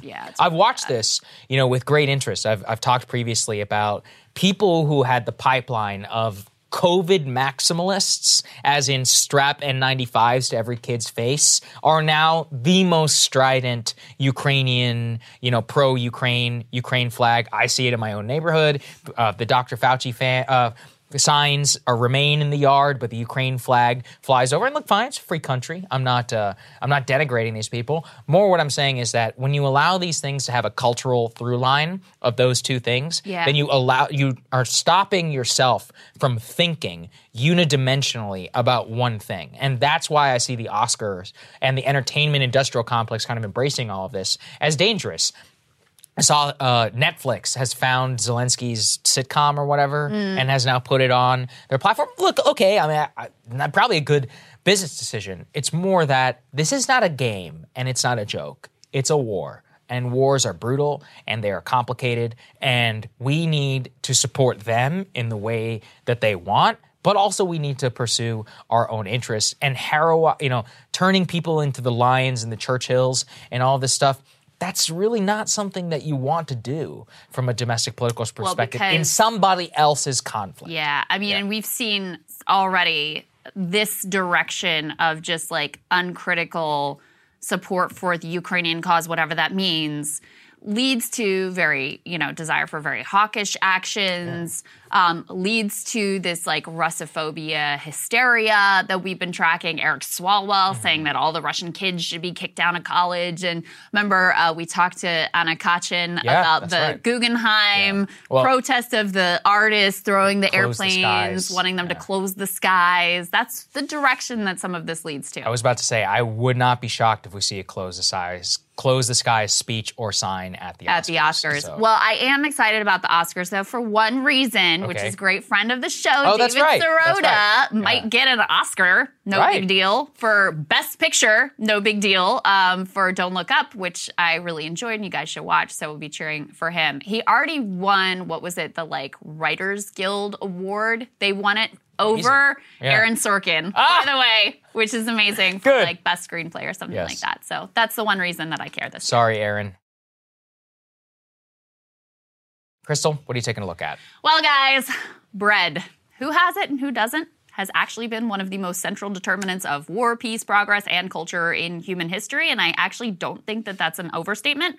After all, grains form the basis of money, nation-states, and taxation. They create the conditions for inequality, oppressive hierarchies, and slavery, but also for the flourishing of human beings and the rich cultures and enable the technological marvels that we benefit from today. It is no accident, then, that some of the most famous political moments in all of human history are triggered by that humble loaf. A Roman poet once opined that the best way to placate the masses and prevent revolt was to provide bread and circuses. This political maxim was actually practiced at the time with gladiator-type entertainment and an actual direct distribution of grain. Marie Antoinette, when informed that her subjects were starving and had no bread, was famously quoted as saying, "Let them eat cake." It turns out she didn't actually say that, but it is certainly true that bread riots were a central spark to the French Revolution. Women famously marched on Versailles with makeshift weapons, things like kitchen knives, demanding bread and an end to famine. A failed crop and greedy elites having combined into a revolutionary fervor. And in that extraordinary political text, the Bible, bread also plays a starring role in several crucial stories. Jesus, of course, is said to miraculously feed thousands with just a few loaves of bread. He also proclaims himself to literally be bread, that crucial source of sustenance and plenty, saying, "I am the bread of life. He who comes to me will never hunger." Now, bread has never gone out of fashion, though. Its centrality to human existence continues to the present day. The revolutions of the Arab Spring were in part sparked by bread prices. Let's take a look at this. Bread prices were actually up 37% in Egypt, as one example, before the fall of President Mubarak. Matt Stoller points this out in his recent Big Breakdown. Also, modern-day Machiavellian and generally evil practitioner of the dark arts Henry Kissinger himself understands how central bread is to political control, saying, "Control oil and you control nations, control food and you control the people." You should take the time to watch Matt on food prices, by the way. He gives a truly excellent explanation of how monopolies in ag and shipping are destroying family farms and creating higher food prices for you. So with all of this as background, recent headlines paint a really dire portrait. Like this one, for example. Ukraine war threatens to cause a global food crisis. According to this article, a crucial portion of the world's wheat, corn, and barley is trapped in Russia and Ukraine because of the war, while an even larger portion of the world's fertilizers is stuck in Russia and Belarus. The result is that global food and fertilizer prices are soaring. Since the invasion last month, wheat prices have increased by 21%, barley by 33%, and some fertilizers by 40%. Russia and Ukraine are the breadbasket of the world. 30% of all wheat exports come from these two nations, not to mention 17% of corn and 32% of barley. To make matters worse, Russia is also the largest exporter of fertilizer, meaning that the production of farmers around the world will be impacted by what is happening in Ukraine right now and our response to Russia's invasion.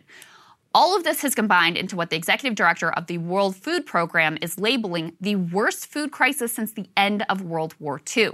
This is a disaster for working-class people all around the globe. But of course, it will be particularly devastating and life-threatening for the very poor, and for countries like Armenia, Kazakhstan, and Mongolia that import nearly all of their wheat from Russia and Ukraine. It's also not hard to imagine how the global knock-on effects of hunger, war, and revolution from increased bread prices could even surpass the brutality and death of the current horrific conflict. In fact, some of these protests have actually already started.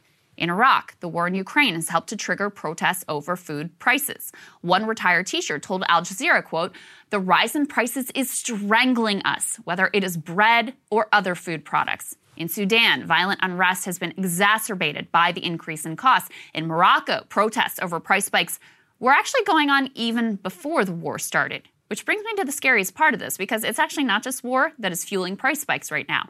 Part of the reason that the war disruptions are proving so devastating is because countries all over the world were already struggling with their crops thanks to the climate crisis. Let's take a look at these headlines. Morocco's domestic crop production was already devastated by a severe drought.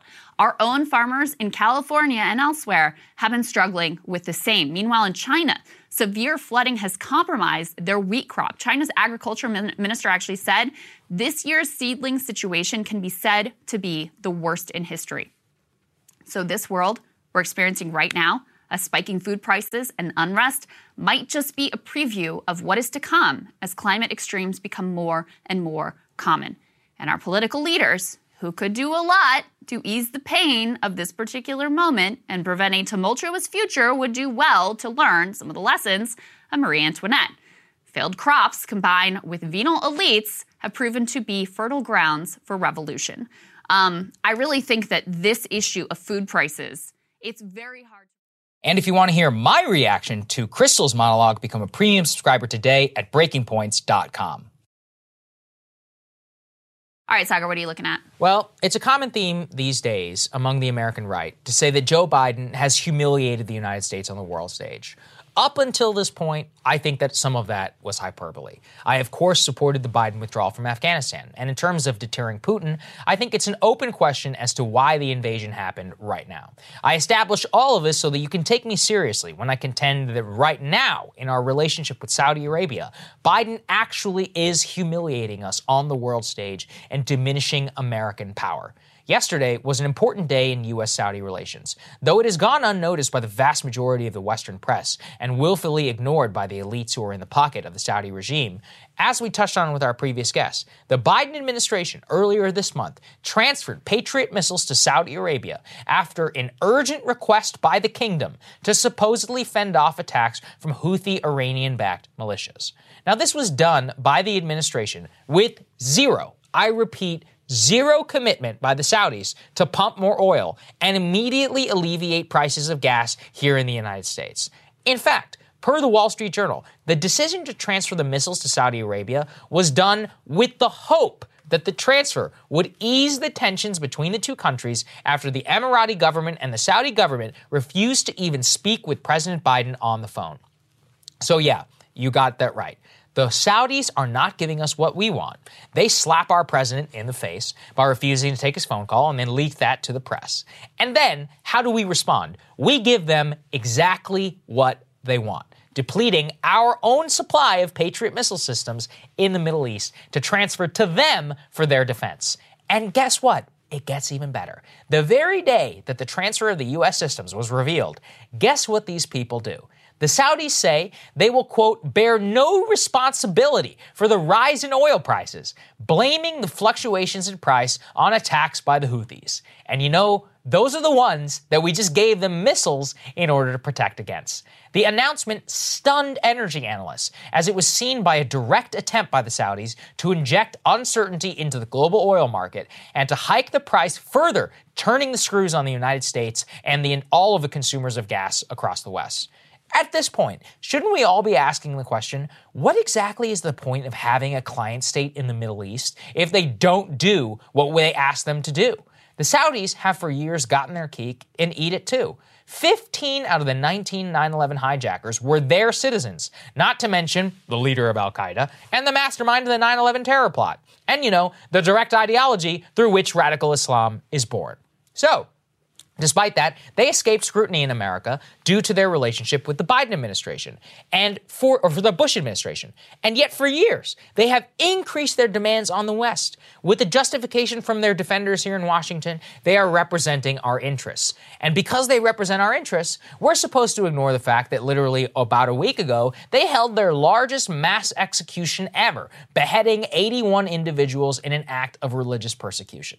Now, I suppose you might be able to say that if they actually did what we wanted them to do, then yeah, we could look the other way at their barbarism, at their funding and their exporting of dangerous and deadly ideologies.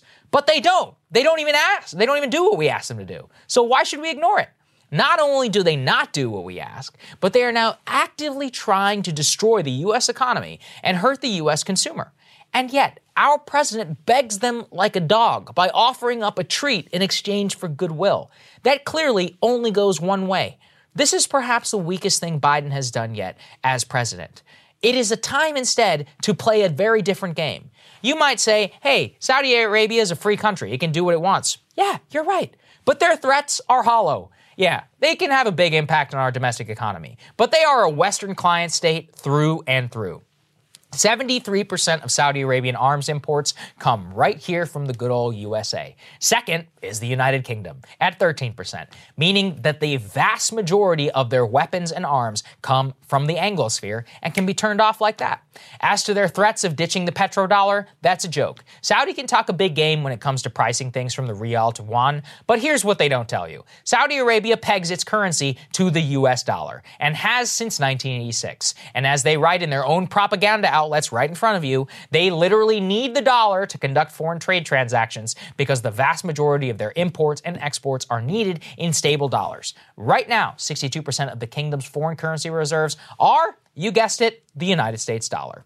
Or how about what they actually do with their money? As usual, a lot of it is right here in the United States. The Saudi Sovereign Wealth Fund is nearly $1 trillion. It includes sizable stakes in video game companies like Electronic Arts or Activision Blizzard, Citibank now, Boeing, Facebook, Disney, Bank of America. You guys get the idea? We are talking about hundreds of billions of dollars in cash invested right here in the USA, directly tied to the Saudi kingdom. It can all be cut off like that. What's the rub, though? You already know, all that money, that blood money, it's a down payment on the U.S. political elite to ensure that the outcome you see before you is the outcome that occurs, that they can continue to be the most backwards country on the planet Earth and still get preferential treatment. Missile systems, no scrutiny in the West. They have some of the most high-powered lobbyists here in Washington who have worked for years to keep the kingdom away from any real scrutiny. And that is why, just 2 months ago, the U.S. Senate voted 67-30 to reject a bipartisan resolution introduced in the chamber to block arms sales to Saudi Arabia from the Biden administration. Some of you might think this is a hypocritical monologue. Yesterday, I discussed India, why sanctions or public pressure against them would backfire and would hurt the U.S. strategically. Here's the difference between those two countries. India is a great nation. So is China, for that matter. They are civilizations that built themselves up, that have an intellectual and economic base. Saudi Arabia is a desert backwater with a leadership that would literally not exist without the United States. They have no domestic capacity except for pumping oil. And then they tried to purchase their way out of it from our U.S. political system. The time is to come that we recognize them for what they are and to bring them to heel with the immense pressure that we have over them. They have been free riding off the United States for a long time. And if Biden had any backbone whatsoever, we would never let Riyadh ever get away with this. I can assure you they are laughing at us over there, or more specifically on their yachts in the French Riviera, drinking fine wines in violation of their own religion that they impose on their population, and staring at fake Leonardo da Vinci paintings that they paid $500 million for just because they actually can. I think that's really what it drives me crazy. The Leonardo thing is hilarious. I recommend the documentary Lost Leonardo. And if you want to hear my reaction to Sagar's monologue, become a premium subscriber today at breakingpoints.com. Joining us now directly from Moscow is Igor Kotkin. Igor, it's so great to see you. We've been talking a lot by Twitter. I've been reading some of your posts on Medium. We can actually throw one of those up on the screen.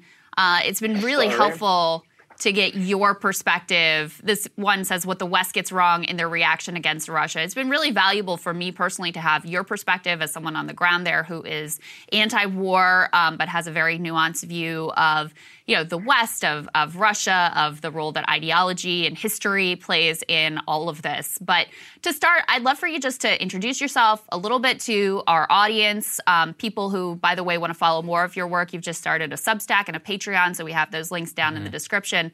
Just tell us who you are, what your view is of what's going on, and, a little bit of background. So my name is Igor Kotkin. I'm a socialist writer from Russia, yes. And I was following American politics for a while right now because so that happened historically, our politics, Russian politics and American politics was intertwined about 30 years ago in ways that are not obvious but very profound because basically the same receipts that neoliberal receipts of the Clinton administration that were implemented in the United States also I assume with good intentions, were implemented in Russia as well. And we have basically the same fallout in Russia. And in many ways, our politics, our culture, our problems are very similar to Americans. With that correction that we have a much poorer country and much weaker democratic institutes. So in a way, Russia right now is a preview what you will have if the current political course, neoliberal course, will play out itself in America. So because we can see that your institutions also being weakened by the growing power of oligarchy. Yeah, that's very interesting. Yeah, go ahead. Go ahead. That's very important for me to share because we are right now in the situation that basically was created 30 years ago. And when we're talking about this current war and everything around it, we have to understand that basically the history of the moment was already written. It's right now playing out. And the history started in the 90s because all the people that right now making decisions in Russia, it's increasingly small circle of the people around Putin and Putin himself. They were conditioned to power and to the way they think in the 90s. Mm-hmm. And first it was, of course, I can lay down short history, few milestones starting from 1992. Yeah, go ahead.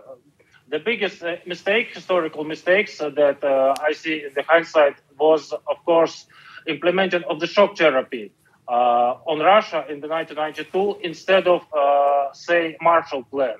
I mean, you can see the difference of the approach to the country, how it works on the example of Germany.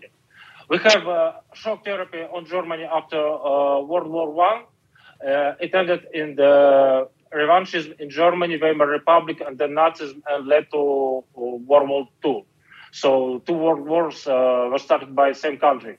And then after the Second World War, instead of punishing Germans further, the politics changed completely differently, and it was Marshall Plan. It was basically help to German people to rebuild their country, and now Germany is the biggest peacekeeper in the Europe, and probably one of the biggest peacekeepers in the world. So you can't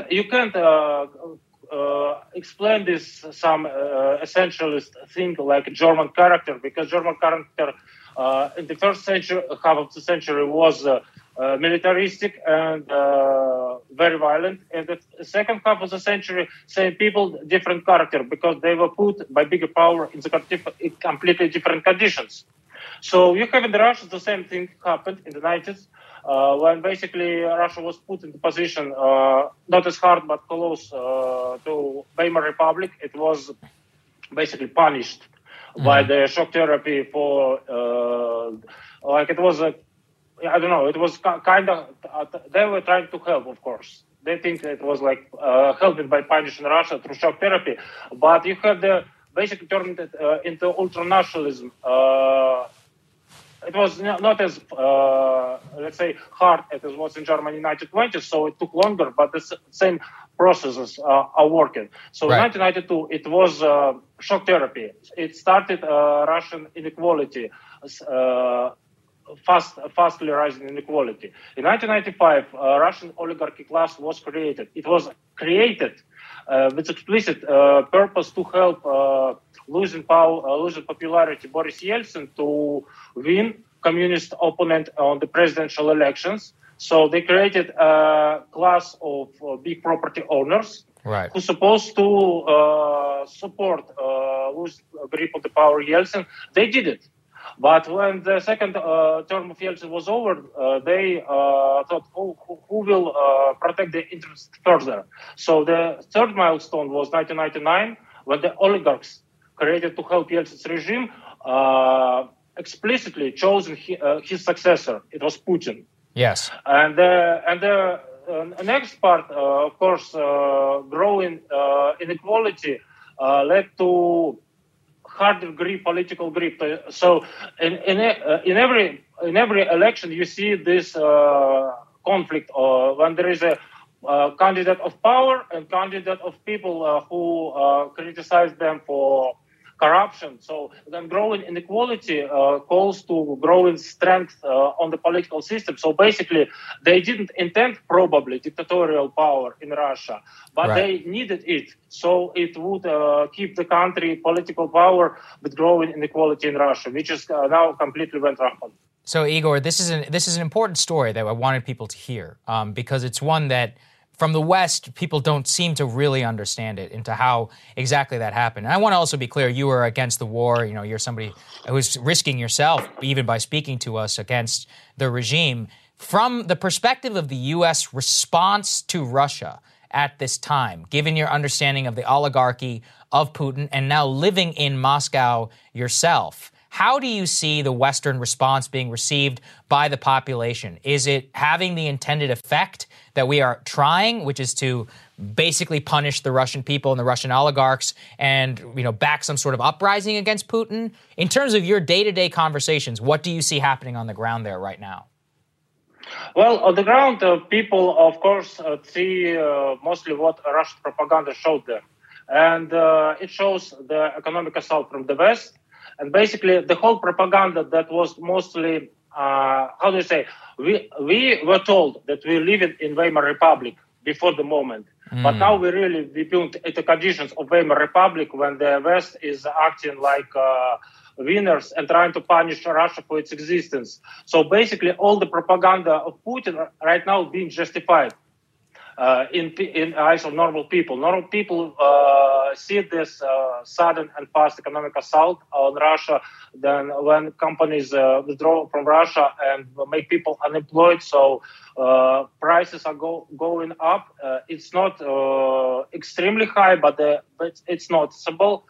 But all of it, you can say in a way that Putin was laying down the conditions for this moment for whole 20 years. For whole 20 years, he was taking control over political system on the one hand, and on another hand, he was saying Russia through propaganda that the West intended to destroy Russia at this moment.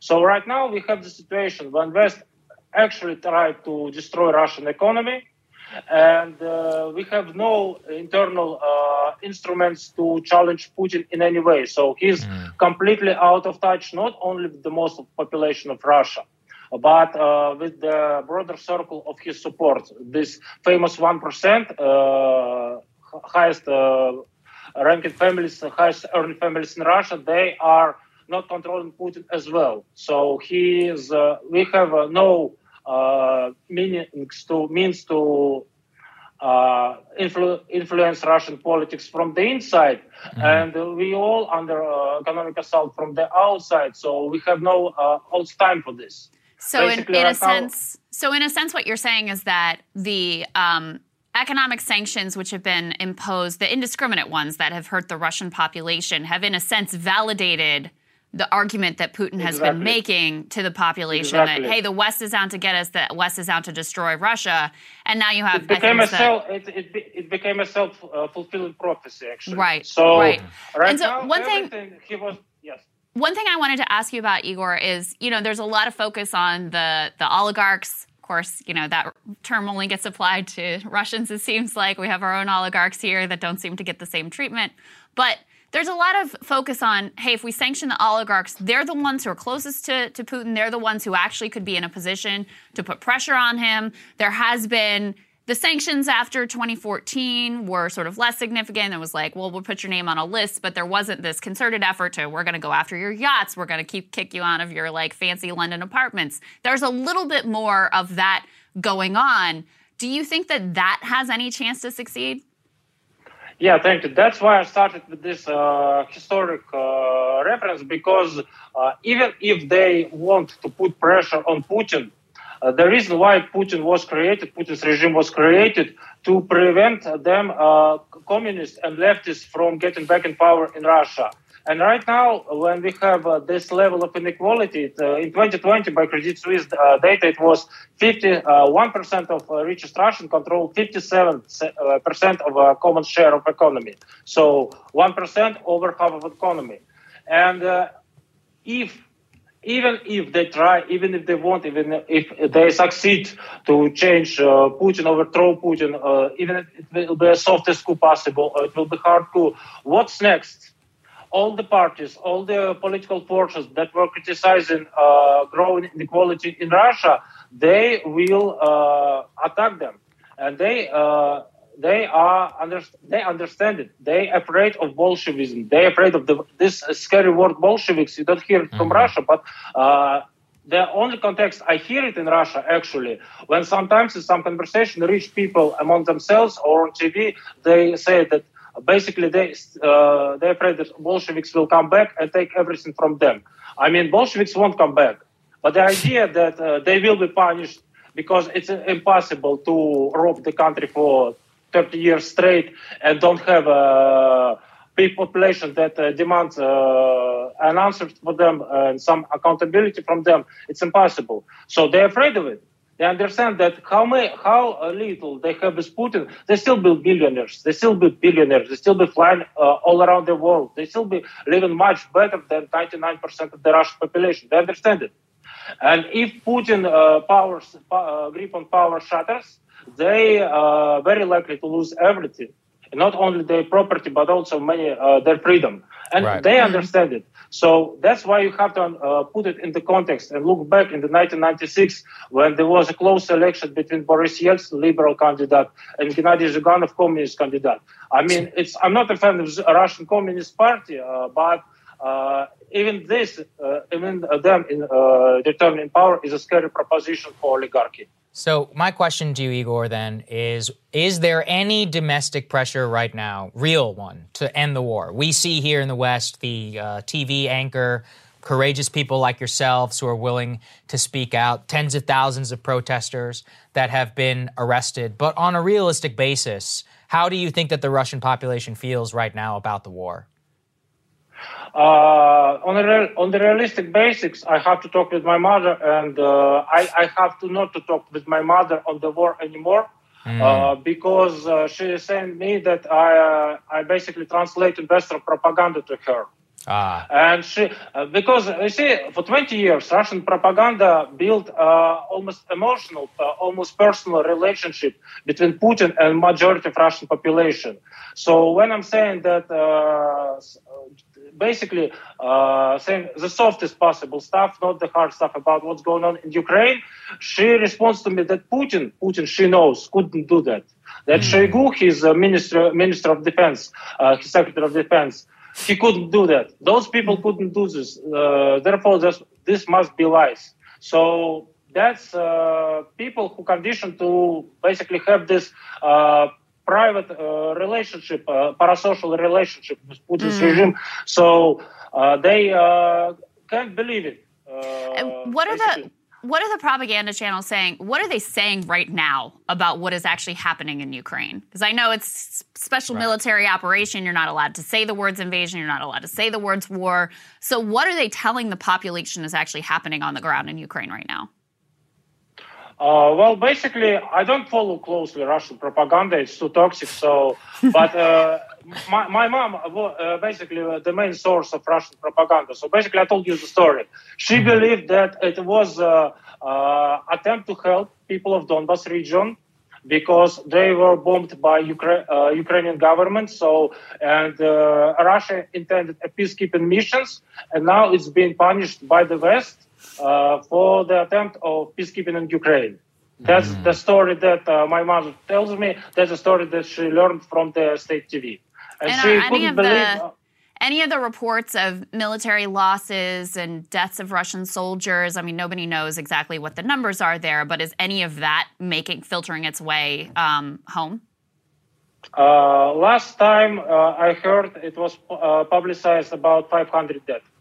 It was a week or two ago, and since then I didn't hear any updates, but of course it's hard to make out of it because Ukrainians also keep their casualties close to themselves. So it was around the same time when Ukrainians acknowledged their casualties. The Russian Minister of Defense acknowledged our casualties. It's called 500 dead. And since then, there was no update that I'm aware of. Official updates that I'm aware of. Igor, let me ask you this. Is there a situation that Putin could say at home to accept some sort of peace deal? As in, given the propaganda right now, if Putin were to say, we demilitarized Ukraine, they agreed on NATO, it's over, we've signed a peace deal, do you see that as possible given the state of Russian propaganda, or are they preparing the people for a years-long war campaign at home? I think, no, they won't prepare for that. And I'm being as critical of Putin as gets. I didn't expect as many of the people the actual invasion. And I completely acknowledge that I was in denial because all the facts were before us. But I was in denial about that, as most people. We weren't prepared for that.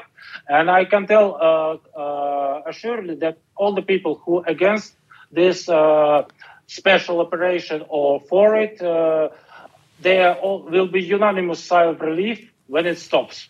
Interesting. For different reasons, but I'm pretty sure that will be unanimous sigh of relief because it's hitting hard people who against invasion. It's hitting hard people who pro-support Donbass, but still they understand that casualties are growing up and the whole war against us. That's not what people who even bought into this whole narrative about helping Donbass.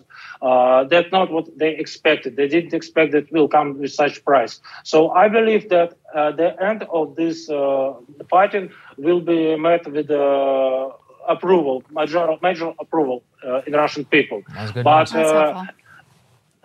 not really, because we live in a system which for 20 years was built with explicit purpose not to be influenced by any major sentiment in Russia. It close to totalitarian state in that sense. So right now it's much more important what is going on in the close circle. Basically, I don't believe in a role person in history powerful. I believe in historical materials and that history conditions by global processes. But sometimes due to these global processes, you have these pockets of power when one person put in this power in this pocket of this vacuum of power means a lot because the conditions that were created that one person mind, namely Putin in this situation, means a lot because he was put in these conditions. These conditions. And Igor, last question for you. Speak to the political climate in terms of, we've been tracking the laws that have been passed incredibly draconian against being able to speak out against the war. We've been following the arrests that have been going on. I know your boyfriend was one of those who was arrested at an anti-war protest. So what is that climate like? And frankly, are you concerned about speaking to us and what could the potential repercussions be for you directly? Well, that infamous law about fake news that basically criminalized open critique of the military operation in Ukraine. It was the most totalitarian law that we had, like, I don't know, since Soviet times. And it was heard loudly and clear around whole Russia. It's actually a funny story. My boyfriend, largely apolitical, and I am a political person. But we both get calls from our mothers day after this law was implemented with warning, don't say much about this thing in Ukraine. So my mother, she knows that I'm political, so she warned me because of that.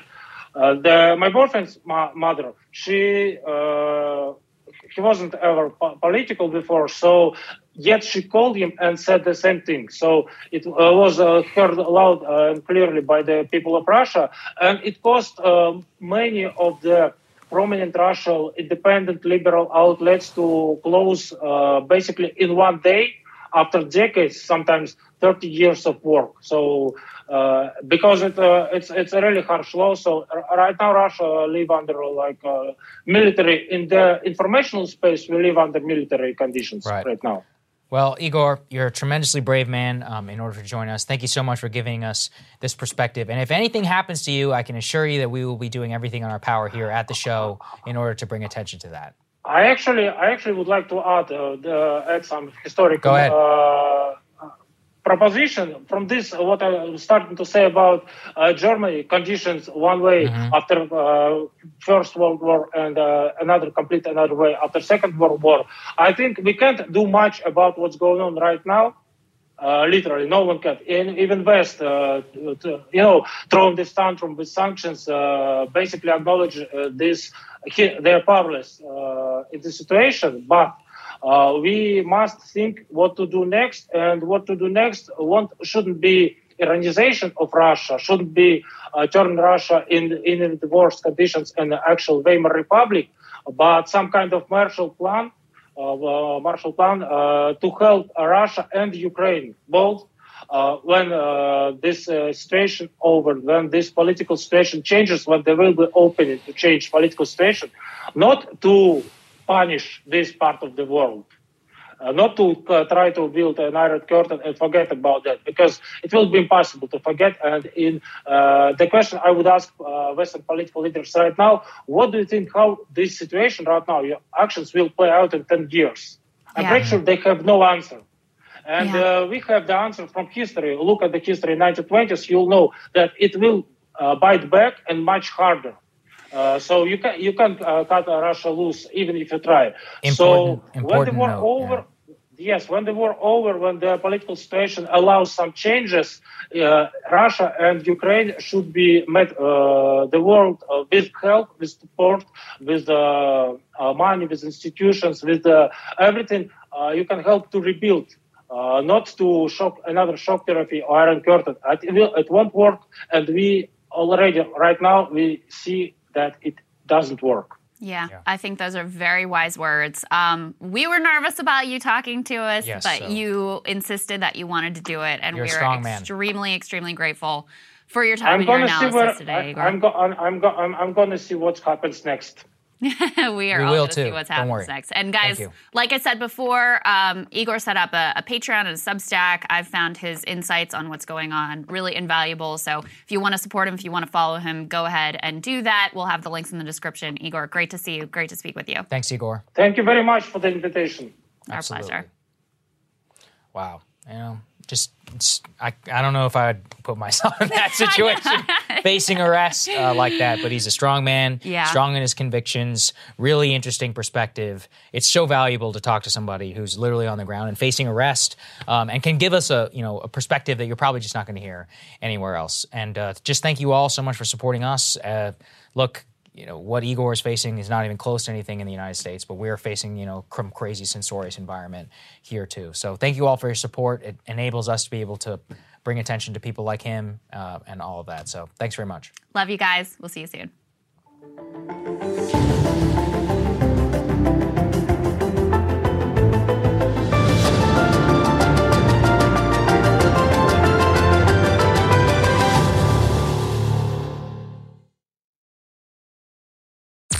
I'm Tamika D. Mallory. And it's your boy, my son, the General. And we are your hosts of TMI.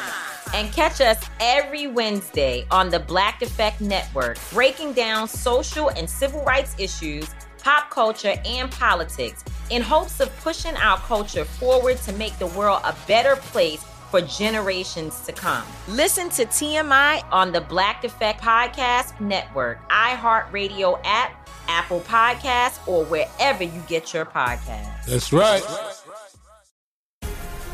The Black Effect presents Family Therapy, and I'm your host, Elliot Connie. Jay is the woman in this dynamic who is currently co-parenting 2 young boys with her former partner, David. David, he is a leader. He just don't want to leave me. But how do you lead a woman? How do you lead in a relationship? Like, what's the blueprint? David, you just asked the most important question. Listen to Family Therapy on the Black Effect Podcast Network, iHeartRadio app, Apple Podcasts, or wherever you get your podcasts. Hi, this is Kurtwood Smith. You remember me from such TV comedies as That 70s Show and That 90s Show on Netflix. I'll never forget the words that my grandfather said just before he kicked the bucket. He said, "Watch how far I can kick this bucket." People ask me where I get my dad jokes from. I tell them to listen to the Daily Dad Jokes podcast. Listen to Daily Dad Jokes every day on the iHeartRadio app, Apple Podcasts, or wherever you get your podcasts.